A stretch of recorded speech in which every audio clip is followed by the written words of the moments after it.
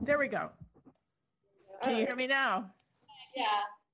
Yeah, what a funny start. It said, you were there waiting. I admitted you to the room, and then I saw the door close, and there's nobody there. And it was... Oh, I just went to the bathroom, sorry. Today on the Women Mind the Water podcast, I'm speaking with Pam Chavez and Juliet Sutherland. They produced the film Behind the Waves, a documentary about female surfers in Maine. Pam is a designer and animator, while Juliet is an artist and filmmaker. The Women Mind the Water podcast engages artists in conversation about their work and explores their connection with the ocean. Through these stories, Women Mind the Water hopes to inspire and encourage action to protect the ocean and her creatures. I am delighted today to welcome two guests. Pam Chavez is a multidisciplinary designer born and raised in Mexico City, where she got her BFA in graphic design. Juliet Sutherland is a filmmaker who specializes in promotional videos and documentaries. She also serves as a Maine State Chair for Women in Film and Video New England. Pam and Juliet met on the water in Maine and decided to combine their creative talents to document the surfing experience through the lens of women. Along the way, they built a community of women who love to surf. It is a community that is accessible to women and people of color. Well, thank you for joining me on the Women Mind the Water podcast. I'm really looking forward to hearing more about your film Behind the Waves, surfing in Maine in general, and particularly the women who do it. Let me start by asking how each of you became interested in surfing. And please, for those who are listening to an audio-only version of this podcast, identify yourself when you are speaking. Okay. I'll go first. Okay. Pam here. How I got into surfing. When I was a kid, I used to go to Hawaiian dancing lessons, and that kind of like opened my mind to like this idea of surfing, and I was curious about it. Never really did it because I was in Mexico City and there's really no ocean or there's not really the opportunity to do it over there. So when I finally moved to Maine, I was unemployed. I was waiting for my papers to get in order so I could like do my life. So while I was working in the beach one day, I saw the surfers and I was like, oh, you can actually surf in Maine. I probably should give it a shot. So I went to, I think it was Aquaholics. They had like a morning class for women only. It was free, and at the time that was perfect for me. So I just went on that class, I surfed, and then I got hooked up, and I couldn't like leave it aside. So I found a way to like borrow gear for a while from Black Point Surf Shop by exchanging like some art for some gear, and they like were really supportive of it. And they basically kept me in the water. So I'm like really grateful for that, and I'm just keep doing it. It's like probably like mental health activity, like, to keep me sane and stuff like that. What about you, Juliet? Yeah, I also did it a few times when I was in high school, but I lived inland in Massachusetts, and so it just didn't make sense to surf. You have to live by the water. So when I moved to Maine, I took a class through Maine Surfers Union, the Lady Slide Night. So it's a women's class for surfing taught by Kate Street, and I did it through my friend Shannon Bryan's group Fit Maine, who was like organizing all this outdoor stuff. So it was just really exciting to have a class just with women. Like, you could mess up and it didn't matter, and like it just felt so much safer to learn in that environment. And I was immediately hooked, and I was renting boards from Black Point and like going whenever there were waves. And then I finally bought a board. So Pam kind of touched on it. When I think of surfing, I think of Hawaii or Southern California. Is there a difference in the actual surfing or in the surfing culture between these iconic surfing spots and Maine? Definitely. I'm not going to say I'm an expert or like I'm like really aware of how the culture generally is in California or Hawaii. I've been surfing there, but like not as much as other surfers that we know. But what we've heard from them and my little experience over in that side is I think Maine is a little bit more friendly in a way that you go out, you paddle out, and you still find people that try to help you through the process. And they're more friendly, like telling you like, oh, I think you're like a little bit up front on your board. You might want to go a little bit back. Versus California and Hawaii can be like really competitive. And there's this aggression to like, that wave that's coming is mine and I'm just going to get it, like you got to earn it. How big are the waves that you surf on in Maine? Oh, they're babies. Well, I mean, it depends. So in the summer, yeah, they're tiny and you pretty much just want a longboard. But in the winter, I mean, you can get like 7-foot waves. I think that is like a big difference though, is the waves in Maine are much less consistent. So often like I've heard other surfers say like, surfers here just aren't as good as other places because you can't go every day. It's like you might surf a couple of days in a row and then you don't get any swell for weeks. The other thing I wanted to say is I just feel like the surf culture in Maine isn't as entrenched as California and Hawaii, which to us feels like an amazing opportunity where we can sort of nip in the bud that like really competitive, awful culture, which I don't think anyone really enjoys, and create the kind of culture that we want to see, which is inclusive and accepting and not, there's a lot of like localism that happens. And I think this kind of territorialism, I understand why it's there, but I feel like there are better ways that it can be there. And we can all sort of help and support each other as to being like exclusive and competitive. So what was the motivation for Behind the Waves? Was it a how-to, or was there something else that you were trying to say? It was your idea. It's funny. It really came out, it evolved. This movie just evolved from like a small project we had in mind. The project idea came out one day we went out for a drink, and I had in mind doing portraits, like video portraits of women who surf in Maine, to like put them out there and see how awesome they are, how badass, and like to create like this kind of like digital community and people could like see who's out there, right? And eventually we're trying to do that. We realized probably that's not what we wanted to do, that we actually wanted to show like the actual community surfing out there together. Okay, so certainly there have been many surfing films made. How do you think your film is different? Yeah, so I think for me, it's not just about like hearing from women, but also how would a woman present it? And for me, like my filmmaking style is, I think, maybe like classically feminine in a certain way, because I was born as a female, but I think there are certain traits that are characterized as feminine, which I think the general culture doesn't, we don't see a lot of representation of that. So I really wanted to convey the sort of softness and spirituality and connection that happens when surfers are in the water. And I think that's something that every surfer has talked about, is just that feeling of connecting to something larger than yourself and being really humbled when you're in the presence of the ocean.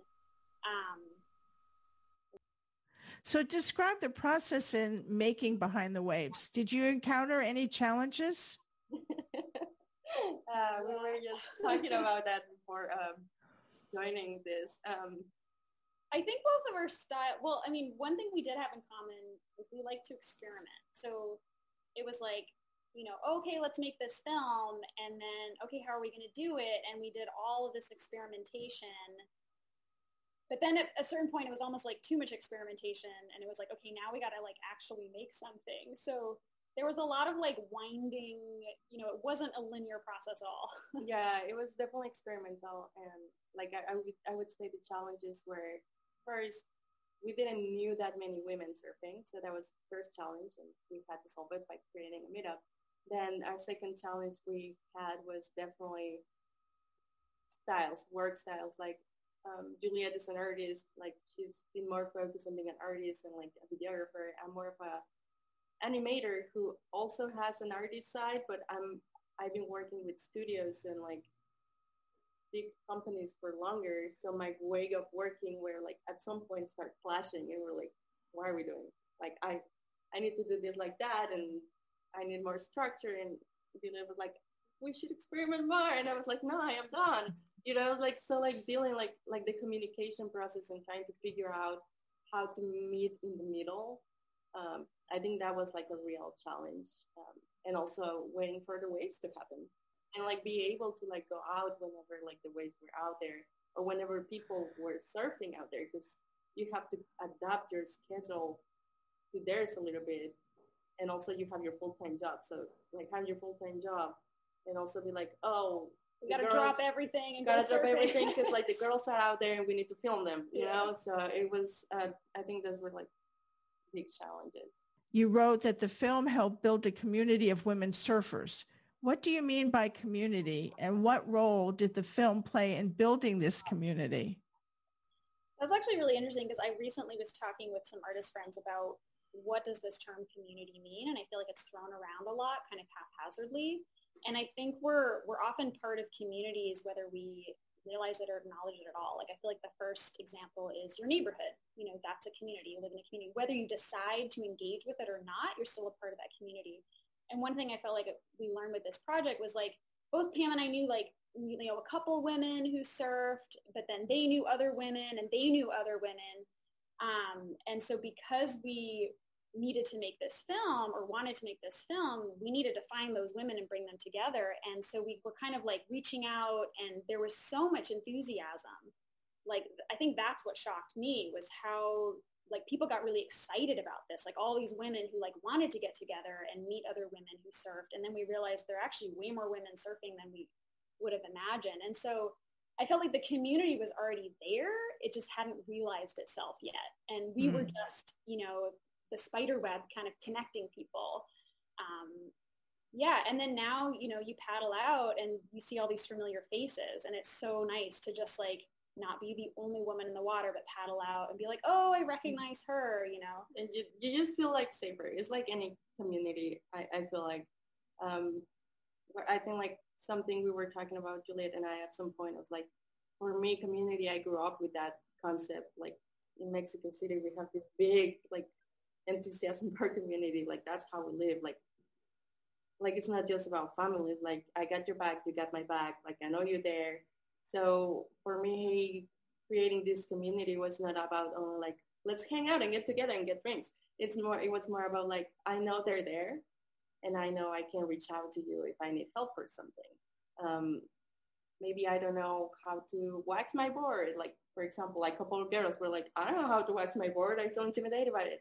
I'm like, okay, so you can reach out, because like there you have a community and you might not be best friends or something, but like it's your community, it's there and you can count on them. Like you can rely on them. So it's right. Much about that, I think. So is there a difference between a surfing community of women and that of men? I think the dominant surf culture is male, right? So we don't even really know what a female-led surf culture would be. And especially because I think, masculine traits are just what are prioritized and admired in our culture, like perfectionism and like being the best and being the baddest, the hardest, the fastest, the strongest, as opposed to like, I'm not trying to be, super radical. I'm just like trying to have fun and enjoy, and like we can be a little more chill and like supportive. And it's not about me, myself, and I getting that wave. It's about, hey, there's a whole group of us and we want to be together. So we're going to share. Having watched the 2011 documentary Whitewash, I am somewhat aware of how race has, at least in the past, created barriers for Black surfers. Why did race become a conscious element in building your community of female surfers? I think it became important because I feel like in general, because of race, because of color, there has been repression happening, not only when surfing, but in general, like in society. And I feel like people of color, immigrants, have a little bit way less access to the ocean, for example, right? Because like probably you can't afford to live nearby the ocean. And probably you don't own a car to by the ocean. So like I feel like just the same how your race affects you in like just living in like your regular life, it also like affects you in like the surfing culture. Like that's what we're trying to do at some point as well. Like we're trying to like make it accessible for that people that feels intimidated or has never really tried it because like have never had the opportunity to even like swim. You know, like some people don't even know how to swim. So we're trying to open it up a little bit more and try to bring that, I don't know, that possibility of surfing to everyone.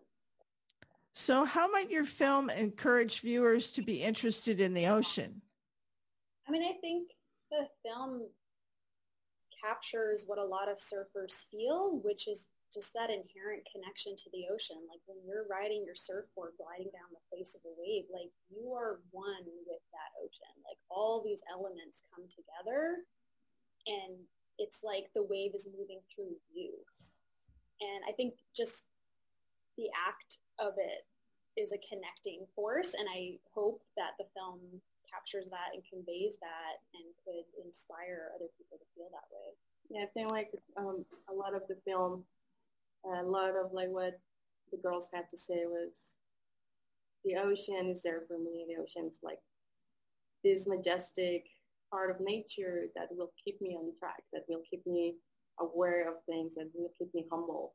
You know, it's something that also helps me connect with myself. So I think it's important to like if we focus on that, the film like makes us understand that in the end, we are forgetting that nature, like that's where we belong and we're part of it. And if we don't have it, there's no way to like feel okay with ourselves and like be in touch with ourselves. So like that's why the ocean is so important. Like I think like it's healing.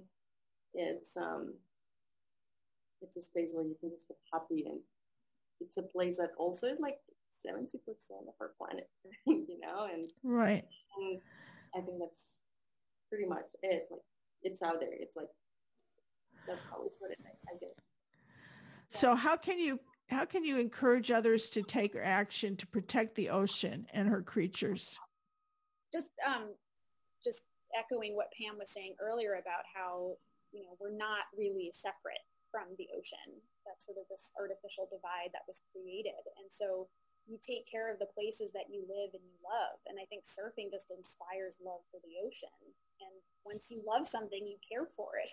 Yeah, I also would encourage everyone to just take care of it, because just think of it, like Maine, it's like a great place for seafood, right? If you don't take care of it, your seafood's going to be gone, about to be gone, like in a couple of years. Like the oceans are warming up, and if we don't take care of them, like all the things that we know right now are going to disappear. Well, Pam and Juliet, it's been great to talk to you and learning about surfing and the women who surf in Maine. All right, ladies. I'd like to remind our listeners that I've been speaking with Pam Chavez and Juliet Sutherland for the Women Mind the Water podcast series. The series can be viewed on womenmindthewater.com. An audio-only version of this podcast is available on the Women Mind the Water website, on iTunes, and Spotify. Women Mind the Water is grateful to Jane Rice for the song Women of Water. All rights for the Women Mind the Water name and logo belong to Pam Ferris Olson. This is Pam Ferris Olson. Thank you for listening.